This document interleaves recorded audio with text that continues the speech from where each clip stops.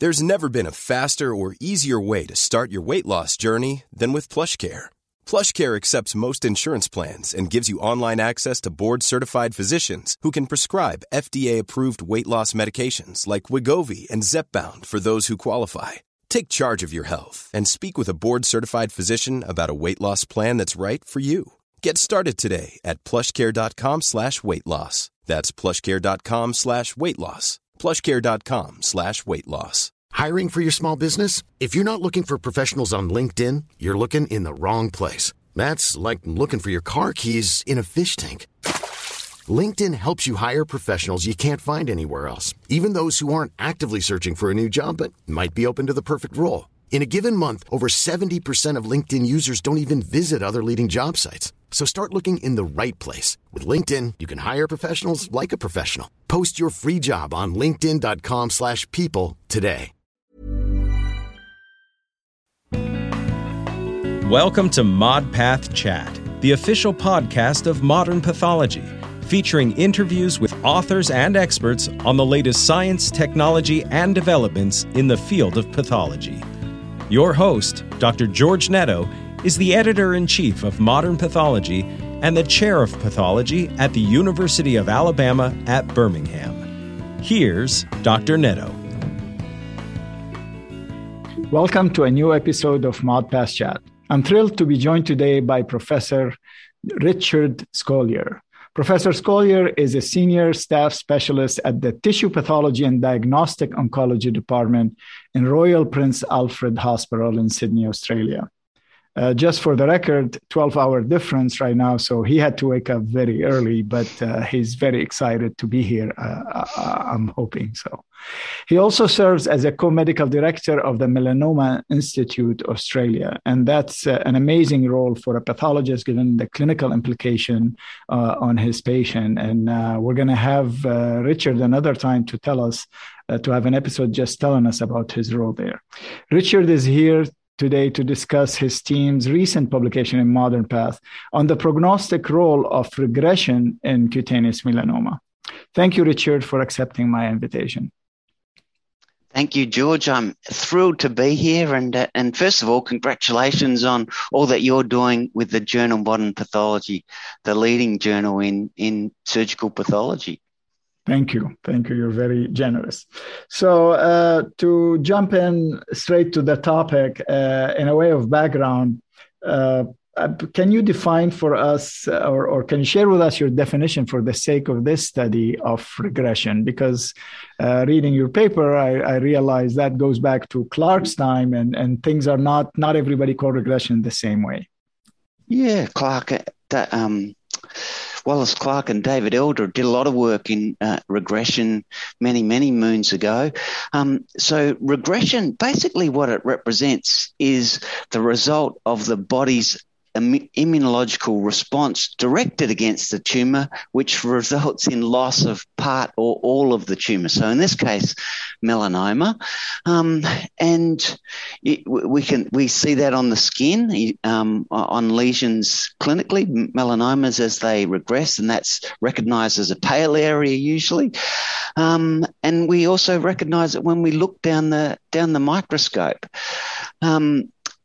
We think of regression as a temporal phenomenon, so it changes over time, and we divide it into three temporal phases.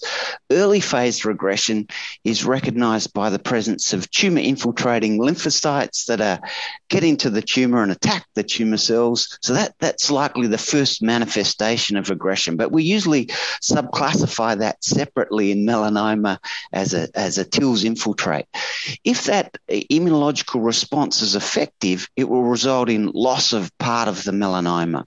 And the initial part of regression is we recognize that histologically by early fibrosis. So immature granulation type tissue with new blood vessels where there's no tumor present within a focus within the tumor. late regression is defined as when we have more mature fibrosis. So it looks more like an older scar. And typically the overlying epidermis shows thinning of the epidermis with loss of reedy ridges, and often you get pigment-laden macrophages associated with the fibrotic tissue, which is that macrophages gobbling up the melanin pigment that's been released from the tumour cells as they've been killed off by the body's immune response. Now, each of these phases are not independent. You can get all of them within one tumour at the same time. So that's basically what we define regression as. It's been recognised for a long time in melanoma because I guess we can see it on the skin surface, and it's been controversial, its role in prognosis in melanoma since it was originally defined histologically. I think the balance of evidence has suggested it's a good prognostic factor. Some studies have said it's had no prognostic impact, and other studies have said it indicates a worse prognosis.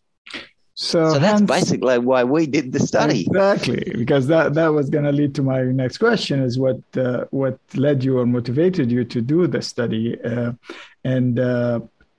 so the debate, you wanted to put an end to that debate with really a huge cohort, a single institution, I believe is almost 8,700 consecutive cases, amazing, 8693. So in one institute, so excellent cohort in terms of how it's been treated and managed. And so tell us what did you look at and what were your salient findings? Yeah, George, before we get into the study, there's one other bit of evidence that I'd really be keen to share with you and the listeners. It's related to we've known in melanoma that the immune system can get activated against melanoma for many years. And I think most people have accepted that a TILS infiltrate was associated with a favourable prognosis, but not so much regression. And just to highlight that the really importance of the immune system in melanoma, particularly TILS infiltrate.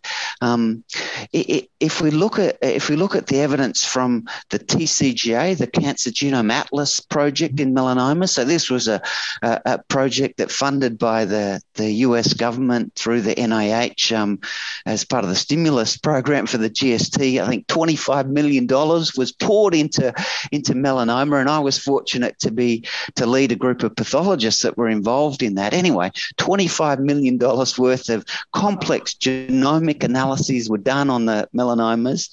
The single strongest predictor of outcome in this study was not the $25 million of multi-omic studies. It was pathologist assessment of TILS infiltrates, which is pretty incredible, but it shows the importance of observations of pathologists and their impact into disease outcomes. So I just wanted to share that as a bit of background. Wonderful piece of information. Wow.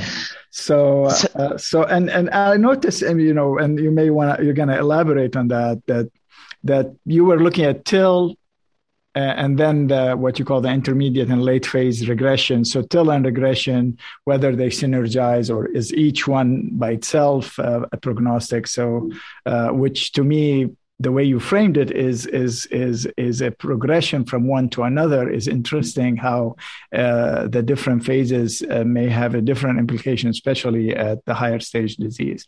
So let's talk about the findings. What were your?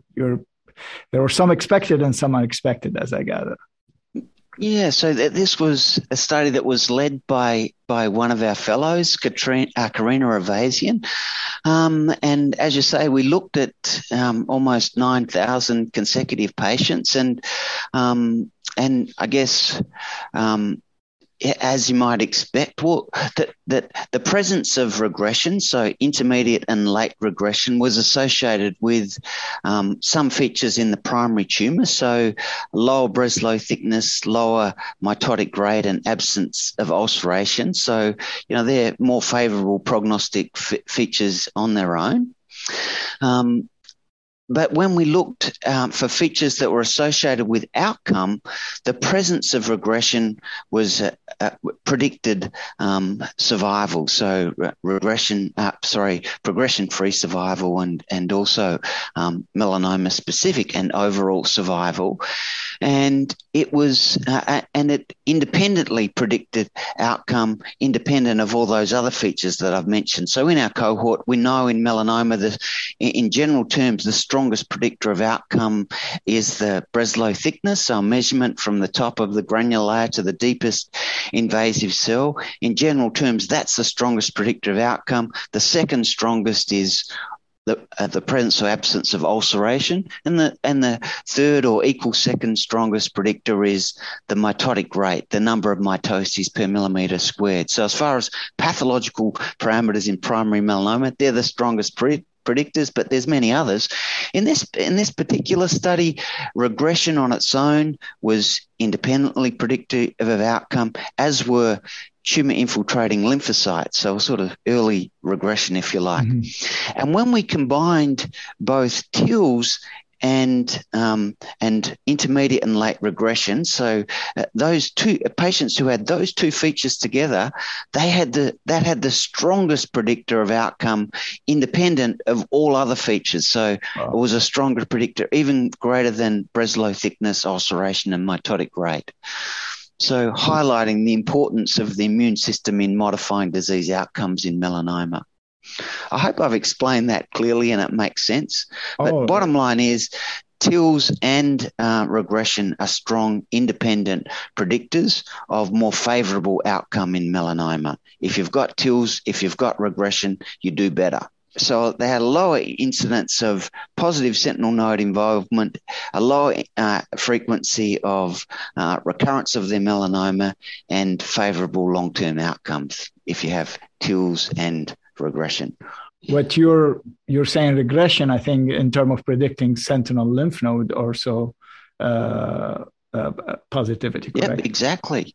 Yeah, and you mentioned sentinel node status, so you very correctly point out the sentinel node status is a key staging parameter in melanoma, and in fact, in the current day and age, it's been demonstrated that patients who have stage 3 disease, including patients who have a positive sentinel node, if they're given adjuvant drug therapy, including immunotherapy with anti-PD-1 inhibitors, that reduces the chances of their disease coming back by 50%. So sentinel node status is really critical in melanoma. Excellent. Not just for prognosis, but actually is actioned now as considering adjuvant drug therapy for melanoma patients. So everything you mentioned makes sense and is intuitive, right? If you're mounting an immune response, you expect those patients to do better, and hence the premise of the immune check inhibitors. But you had a surprising finding, right? So can you share with our audience? So the surprising finding was that in patients who had positive sentinel nodes, or indeed if they had stage 3 melanoma, if the patient also had regression, you did worse than the patients who had stage 3 melanoma, so melanoma that spread to their lymph nodes, who didn't have regression. They did better. So as you point out, George, it's not intuitive. You wouldn't expect if regression is a favorable prognostic factor, why isn't it a favorable prognostic factor in stage 3 disease? So I don't know the answer to that question. We've got more work to do to understand it, but I think we can hypothesize what the reason might be. And I think the most likely reason is that once a tumor, if in the primary tumor setting, if you've got regression, it indicates usually that the body's immune system is effective in controlling the melanoma.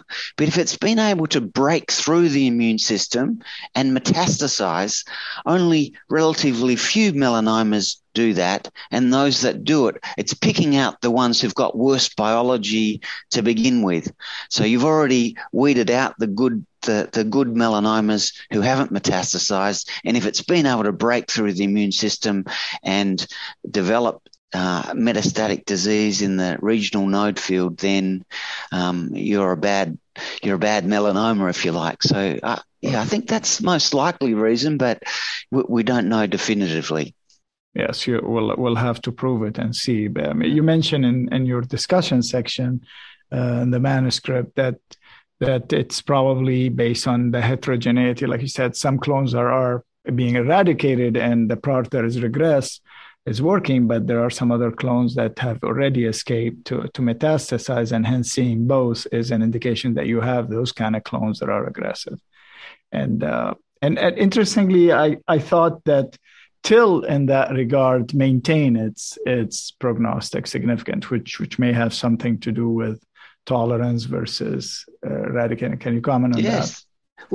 Well, yeah, thanks for pointing that out. And I can put in another plug for a publication that we had in Modern Pathology, I think at about 2017, in which we showed that TIL's infiltrates in patients who have positive sentinel nodes is a strong predictor of favorable outcome.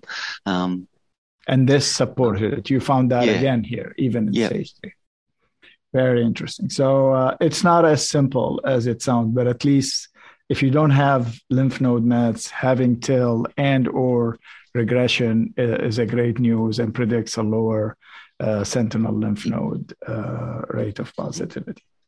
I just wanted to point out that, this idea that melanoma clinicians and pathologists have recognized the importance of the immune system in melanoma for a long time, and researchers have worked for decades to try and work out how they can harness the body's immune system to improve outcomes, basically to develop systemic drug therapies that are effective. And drugs have been tried for decades and hadn't been effective until really the work that led on to Jim Allison and I forget his colleague's name, well, not his colleague, but the other gentleman from Japan who won the Nobel Prize for their work in understanding how the immune system's controlled to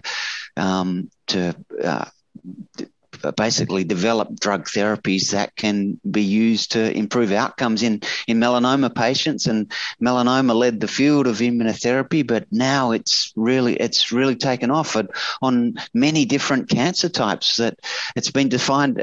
My colleague Georgina Long calls it the penicillin moment for cancer therapy. It's been a game changer for us in melanoma, but I think in many other cancers, renal cancer, lung cancer, head and neck cancers, and many others. So very exciting. Indeed, but the based penicillin moment for cancer. I love that. Yeah, and based on the critical work of pathologists over the last 50 years. Well, that's what's so exciting about our field. It's been tremendous learning opportunity and great discussion with you. And thank you for being so generous with your time, getting up at 5 o'clock in Australia to share with us. And I appreciate your support to the journal and all that you do for us. And I wish you the best. Thank you very much, George. It's fantastic to join with you. Thanks for the invitation. Thank you. Any opinions expressed in this podcast are the speaker's own and do not represent the views of Modern Pathology, Springer Nature, UAB, or USCAP. Your ModPath Chat host and scientific director is Dr. George Netto. Producers are Christina Crow, Amber Jackson, Dr. Sarah Jang, and Dr. Catherine Ketchum. Technical direction is provided by Kaminsky Productions, music by Mitch Neubauer. Thanks to the authors, reviewers, and editors of Modern Pathology for making this podcast possible.